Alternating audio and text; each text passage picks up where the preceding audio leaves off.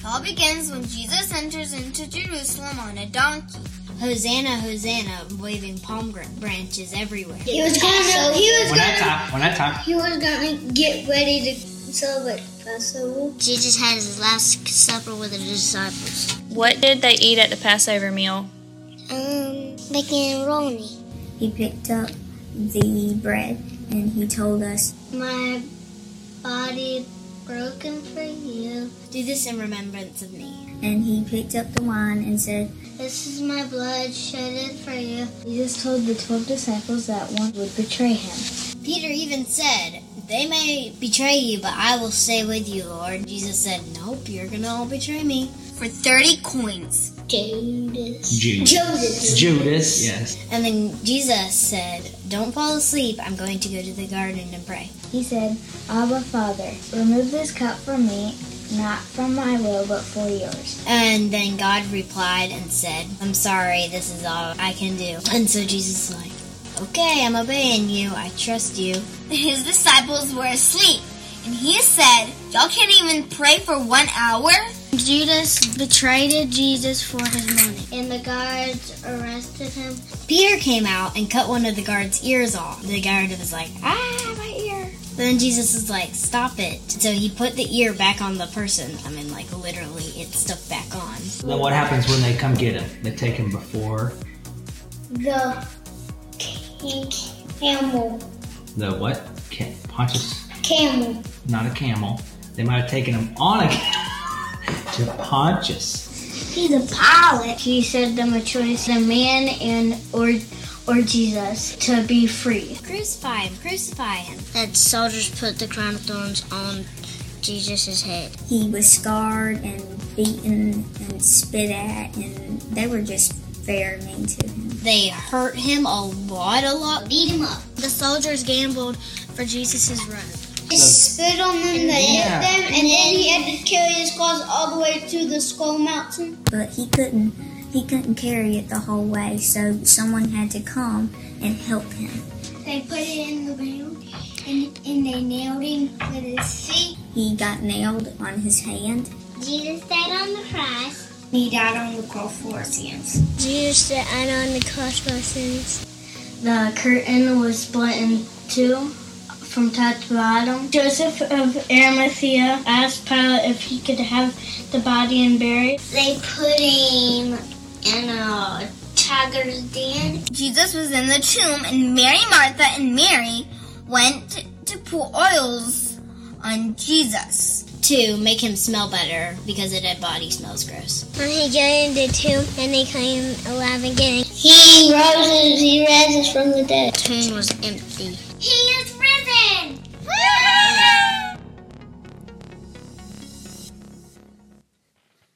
Well, that's great. You got to love that. Wow. You know, we really do miss all the families and all the kids today. It's definitely a different Easter, but at the same time, we're so thankful for technology that we can be right there in your living room.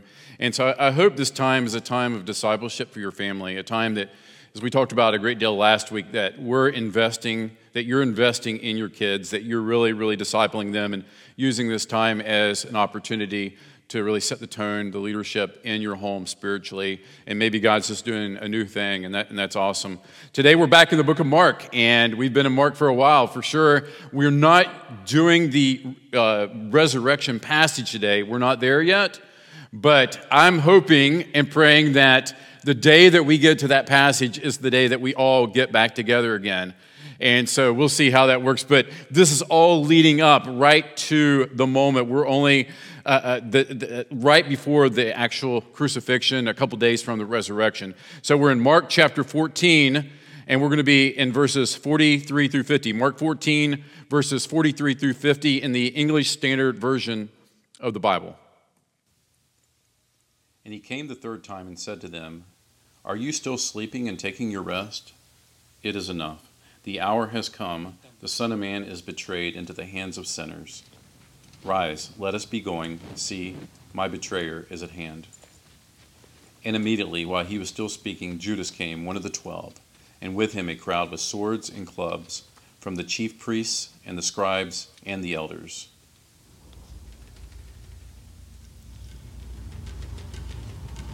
من باين.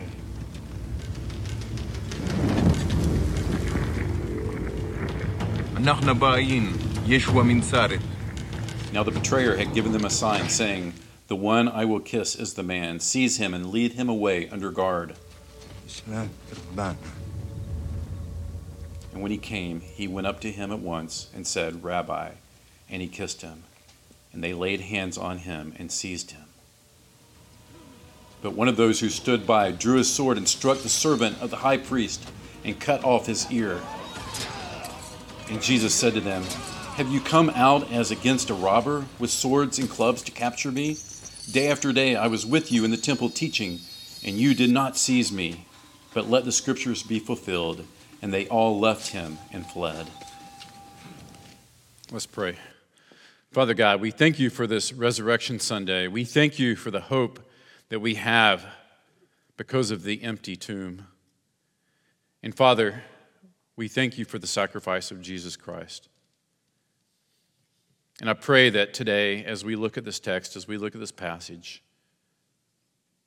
that you will give us faith, that at the moment of trial, the evil day, when it comes, that we won't run, we won't fight, but we will follow in faith the Father's will, even as Jesus did. In his name we pray, amen. I know it's unusual to admit this in South Georgia, but I'm not a hunter, okay? So hunting is not my thing, never was. Grew up in West Virginia. Hunting is a very big deal there as well. I think I went one time when I was a kid. And so a few years ago, Harrison, who's now 13, he was really interested in going hunting. And so it was getting near the end of deer season, so I decided, okay, we got to take him. So I asked around, and Mark Harrell, thank you, Mark, took us hunting on their property. And he drove us in, he and Lauren, and then he dropped Harrison and I off near one deer stand, pointed us down a trail and said, "Follow that trail, you'll get to your deer stand. It'll be right there. We'll go on up a little bit and go to ours." And so Harrison and I began to walk down the trail. And it's, right at dusk. It's starting to get pretty dark at this moment.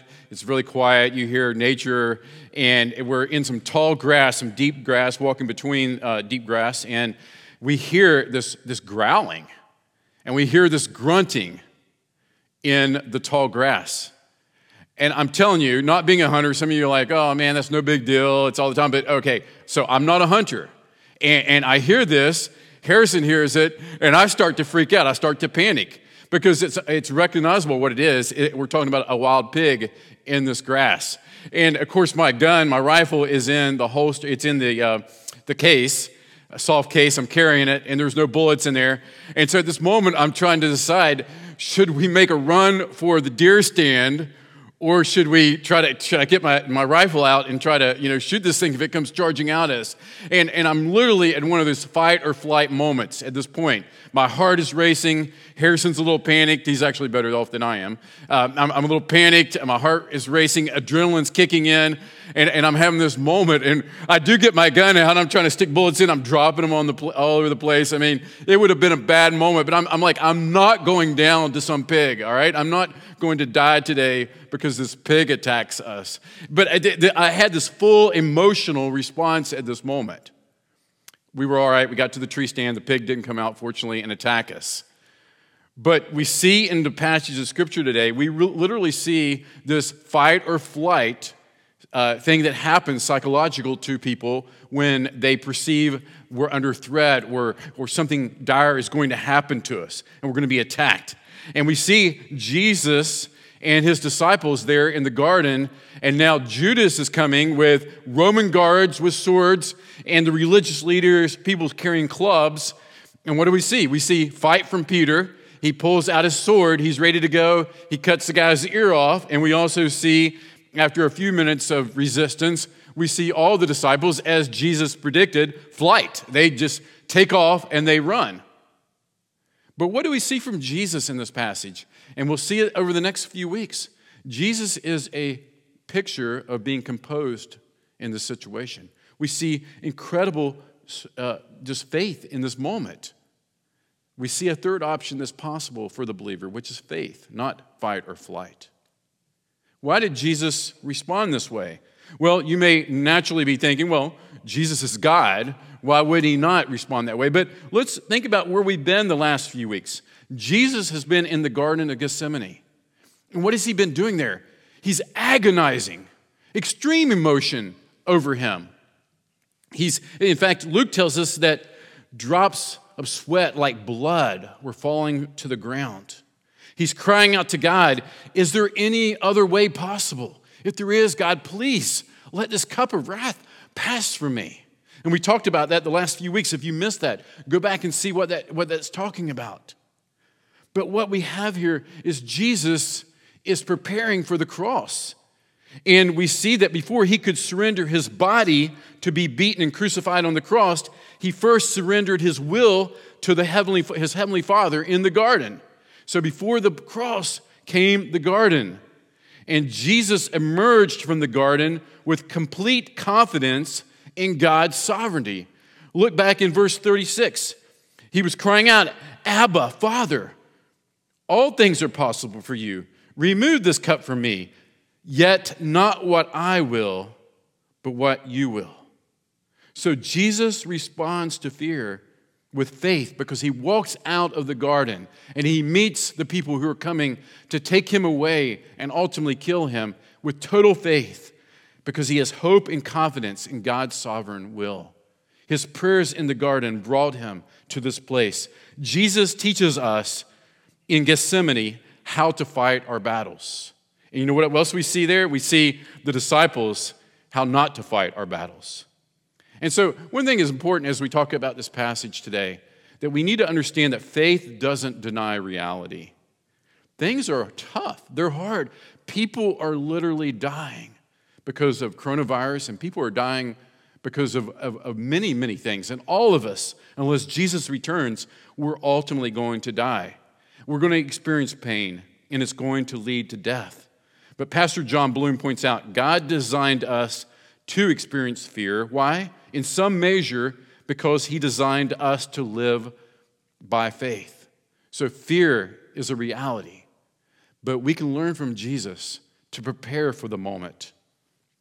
So God didn't respond to Jesus' prayer as some people teach. If you have enough faith, then God will just take the situation away from you. No, God did not grant his request, but gave him the strength to surrender to the will of God and to face what God had called him to do.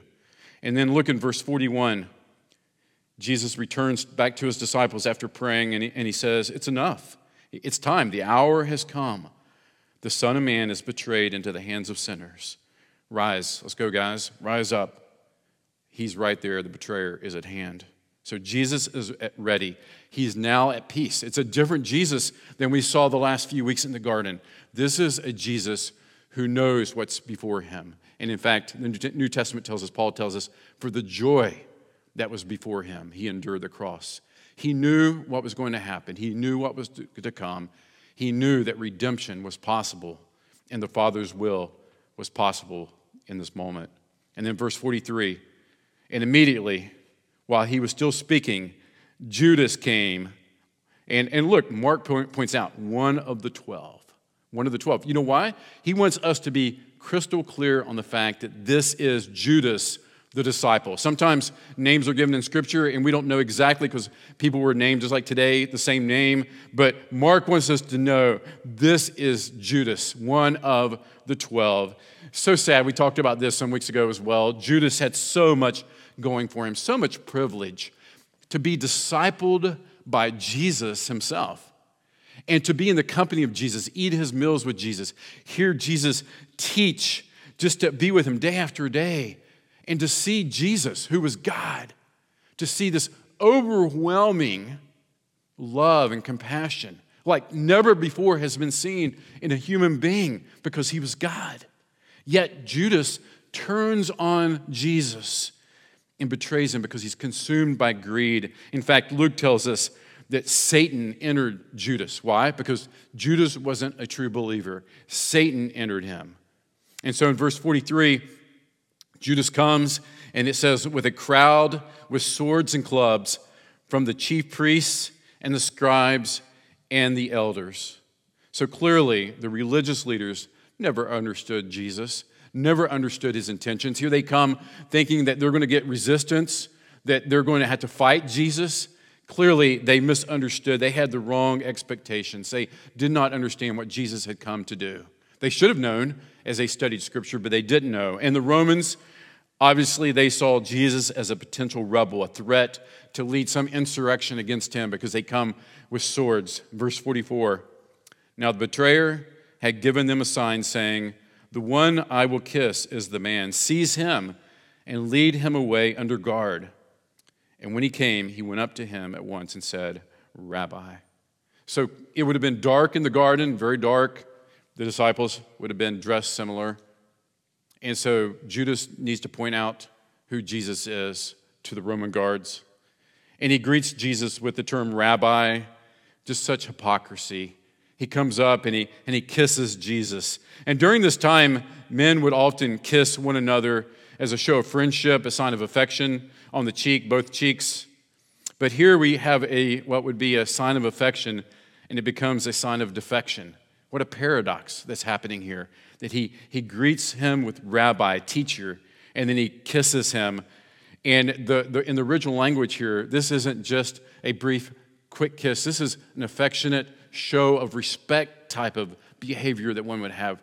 So such hypocrisy. Again, this is where we get the expression, the kiss of death, from Judas. And I've always questioned why Judas would do this. Why would he kiss Jesus rather than just pointing out, oh, it's that guy right there? Why would he do that?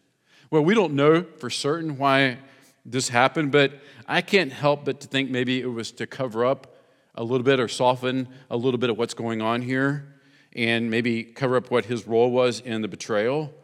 It seems to me like maybe one of those moments where someone compounds something they've done that was horrible and evil by doing something that's awkward or contradictory to what they just did. I think about a man who secretly has cheated on his wife, and then he just lavishes his wife with flowers and gifts. It's just this paradoxical way of living. I think about another situation where a youth pastor I had one time told me about a father who had a wife and a couple kids, and he had decided to leave his family to go to be with this other woman.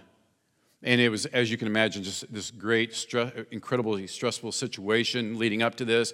And then the moment where he came to the house to get some of his belongings, some of his things, and the kids were just sobbing and crying, "Daddy, don't go. Daddy, don't leave us.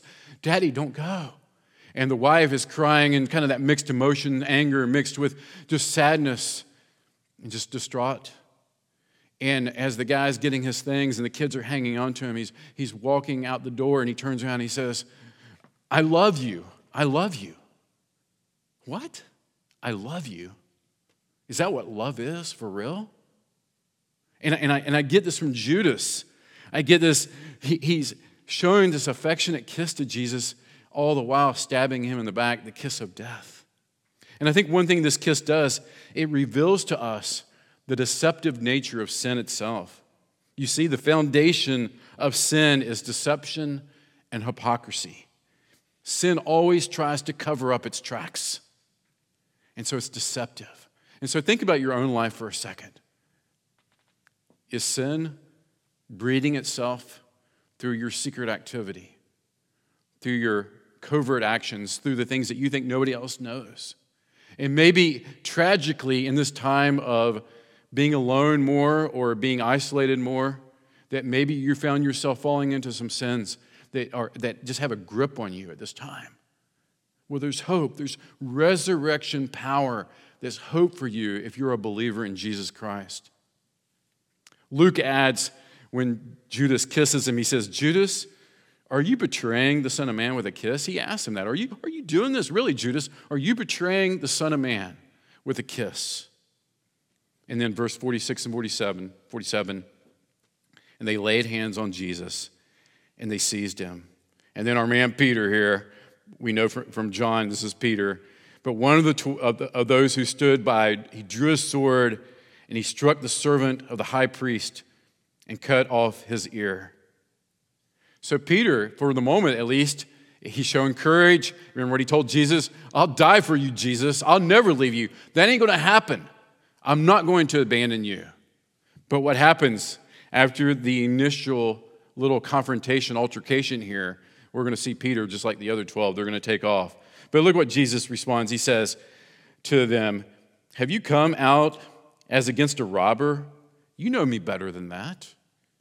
With swords and clubs to capture me.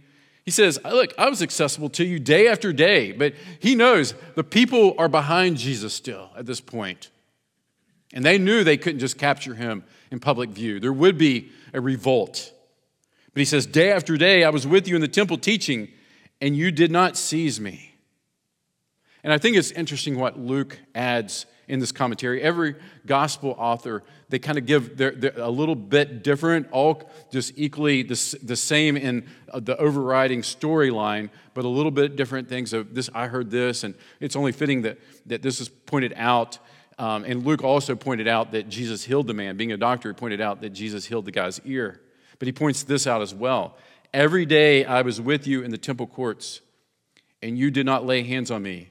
But this is your hour when darkness reigns. He says, this is your hour. And I think he's referring to Satan here. When darkness reigns, even though this was God's plan, it was not just.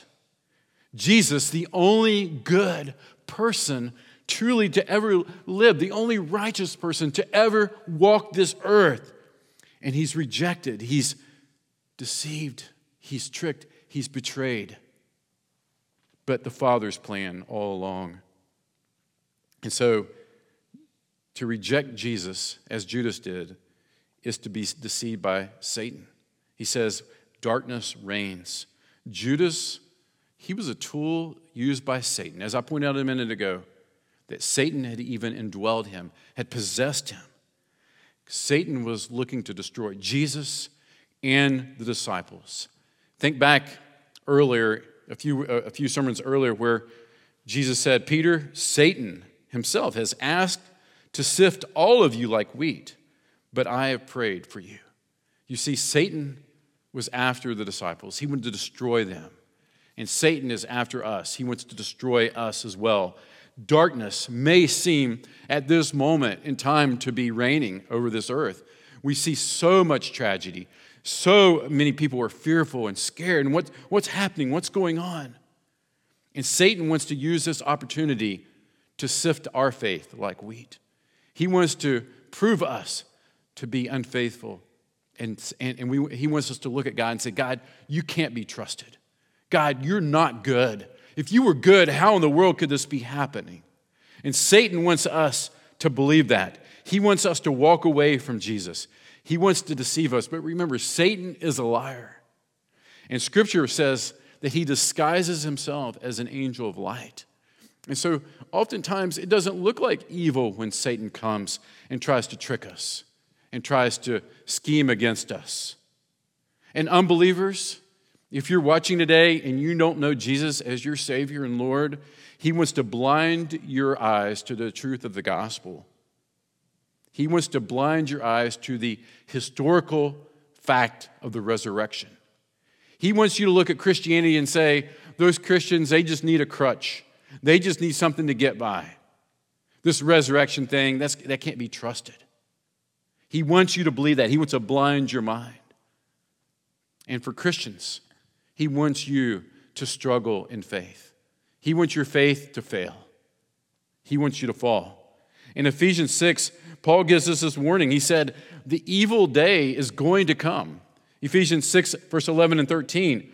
He says, put on the whole armor of God that you may be able to stand against the schemes of the devil. The devil is scheming against you and I. Therefore, take up the whole armor of God that you may be able to withstand in the evil day, having done all to stand firm. So the evil day will come. The darkness will come. And Satan will tempt you to think that God isn't good and he can't be trusted. And he wants you to run, to abandon the faith, or he wants you to fight out of your own strength, thinking that you have the ability some way, somehow. And like the disciples did in verse 49, as the scriptures were fulfilled, saying they all left him and they all fled. They all took off. And that's what Satan wants us to do. He wants us to abandon Jesus, or he wants you to attempt to fight this battle in your own strength. But Jesus won the battle in the garden, and that's why he won the battle on Calvary. The disciples lost the battle in the garden. They slept when they should have been fighting their battle. You see, preparation in prayer, fear is a natural reaction. Fear happens. We can't control when horrible things happen in our life to respond with anxiety and fear. But if we've been in the garden, if we've been with Jesus, if we've been praying, if we've been seeking his face, then we're prepared. And we may have those moments where we think, what in the world is happening to me? But then we remember the good truth of God, the promises of God. And we say, God, even though the moment doesn't feel like it, we trust you. We believe in you, that you're good and you're faithful and you're true to your promises. And if Jesus rose from the dead, then you have a plan that's bigger than this moment that I feel right now. And it's bigger than these anxious feelings that I'm having right now. And it's bigger than the fear that I'm facing right now. Because I trust a God who is so much bigger than this moment. I think of Romans 8:11, where Paul says, if the spirit of him who raised Jesus from the dead dwells in you, if the spirit lives in you, if you're a believer, he who raised Christ Jesus from the dead will also give life to your mortal bodies through his spirit who dwells in you. Do you see what Paul's saying there? He's saying the power of the resurrection, the Holy Spirit who provided the power for Jesus to raise again, lives inside of believers.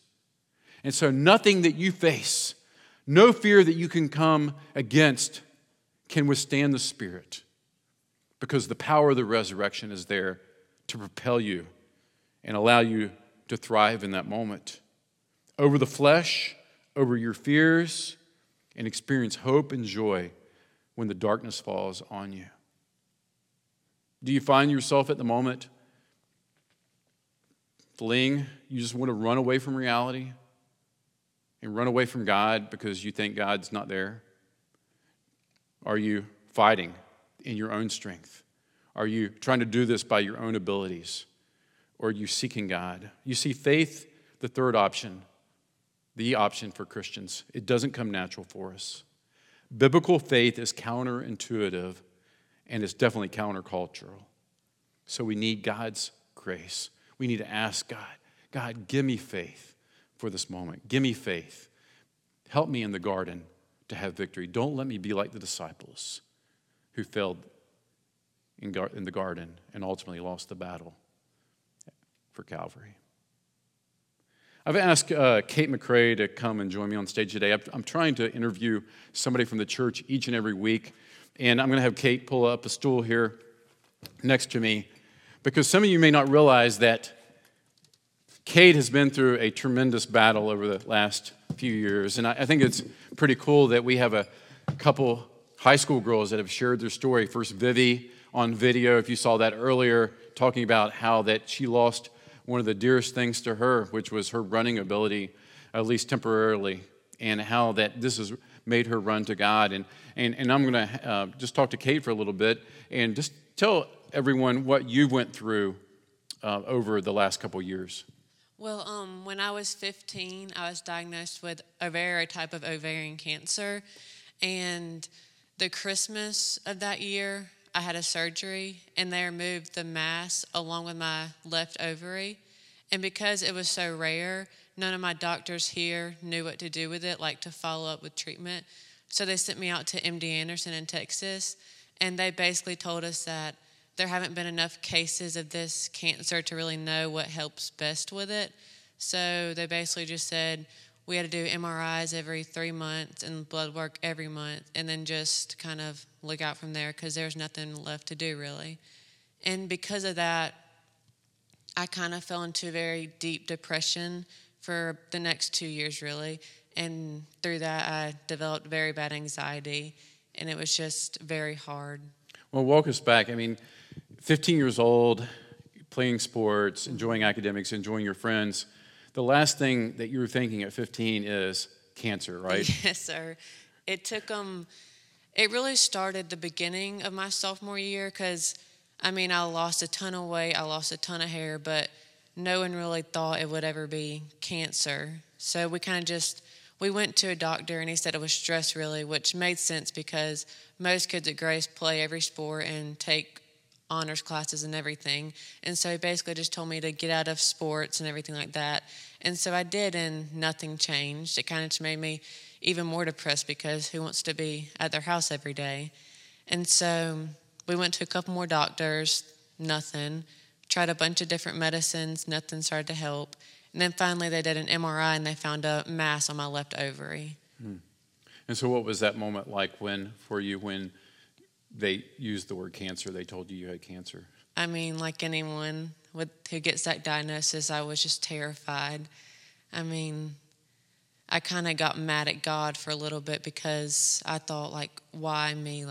At 15 years old, why would you do this to me? So I just really grew angry at him, and I kind of walked away from my faith for a long time after that. Yeah, and I have a daughter that's your age in school with you, and she's told me that your faith has grown so much during this. Talk about that. When did that start to turn and change, and what caused that to take place? After my sophomore year, after my surgery, I just kind of went back to normal because it was basketball season. So I kind of just was like, okay, I got all the cancer out of the way, so now I'm just going to go back to basketball, just try to have a normal life. And then school kind of stopped and everything slowed down, and I just really started to process, wow, I just had cancer at 15. And so I really just drifted from my faith for about a year. And then I got into some counseling, and that really just opened my eyes to see that that God did not use this to hurt me or in any way. He changed my life because of it, and he made me a much better person because of what he's done in my life, and I'm just thankful for it every day. Speak to the fact when you say God made you a better person. I've seen some of this, but kind of what's God doing in your life through this? Some of the ways you're reaching out to other people and so on. It really taught me to just love other people because through what I was going through, everyone in my life just loved me, and it just made the biggest difference in the world. So it gave me the mindset of if I'm not loving other people, I'm not really doing anything. And then you started some sort of foundation? Yes, sir. I started Color Me Kate last summer because God was just really speaking to my heart that, there are a ton of girls out there who are going through stuff every day, and they might not have anyone in their life like I did to get them through that, and to know that it's okay to feel that pain and to just embrace it and not let it own you, to really use it to change other people's lives. So what would you say to someone on the day that they heard the news that they had cancer? What advice, now looking back and having a different perspective, what encouragement would you give them on that day? I would just encourage them to remember that through tough situations and just bad situations, God really does his best work, and that he uses those situations to change your life for the better, because everything he does works out for the good, even though in that situation that you're in right now, it's the hardest thing in the world to think about, that this is going to turn out well, but it really does, and you just have to have that faith to keep on going. Well, thank you so much for coming and joining us today. Yes, and that really puts a face to what we talked about today, that when that moment of darkness, when that evil day comes, and it could be, it's probably going to be a series of evil days for us in our lives, that we look to Jesus, and we've already cultivated that relationship with Jesus ahead of time, and that way that initial shock is quick, and then we fall in the arms of Jesus, and we just trust him. So let's pray, and then we'll have the band come back up. Father God, we thank you so much for Jesus Christ, who gives us hope. And we thank you that this is not just something that we talk about that doesn't really impact our lives. But as the verse we looked at in Romans says, that it transforms our mortal bodies, that just everything about our lives is different because we're here for your purposes and your glory, not our own. And that we can trust you, that you're working all things for your glory, which is the most important because this is your story, and for our good. And we know that's true because of the resurrection power of Jesus Christ. We pray in Jesus' name. Amen.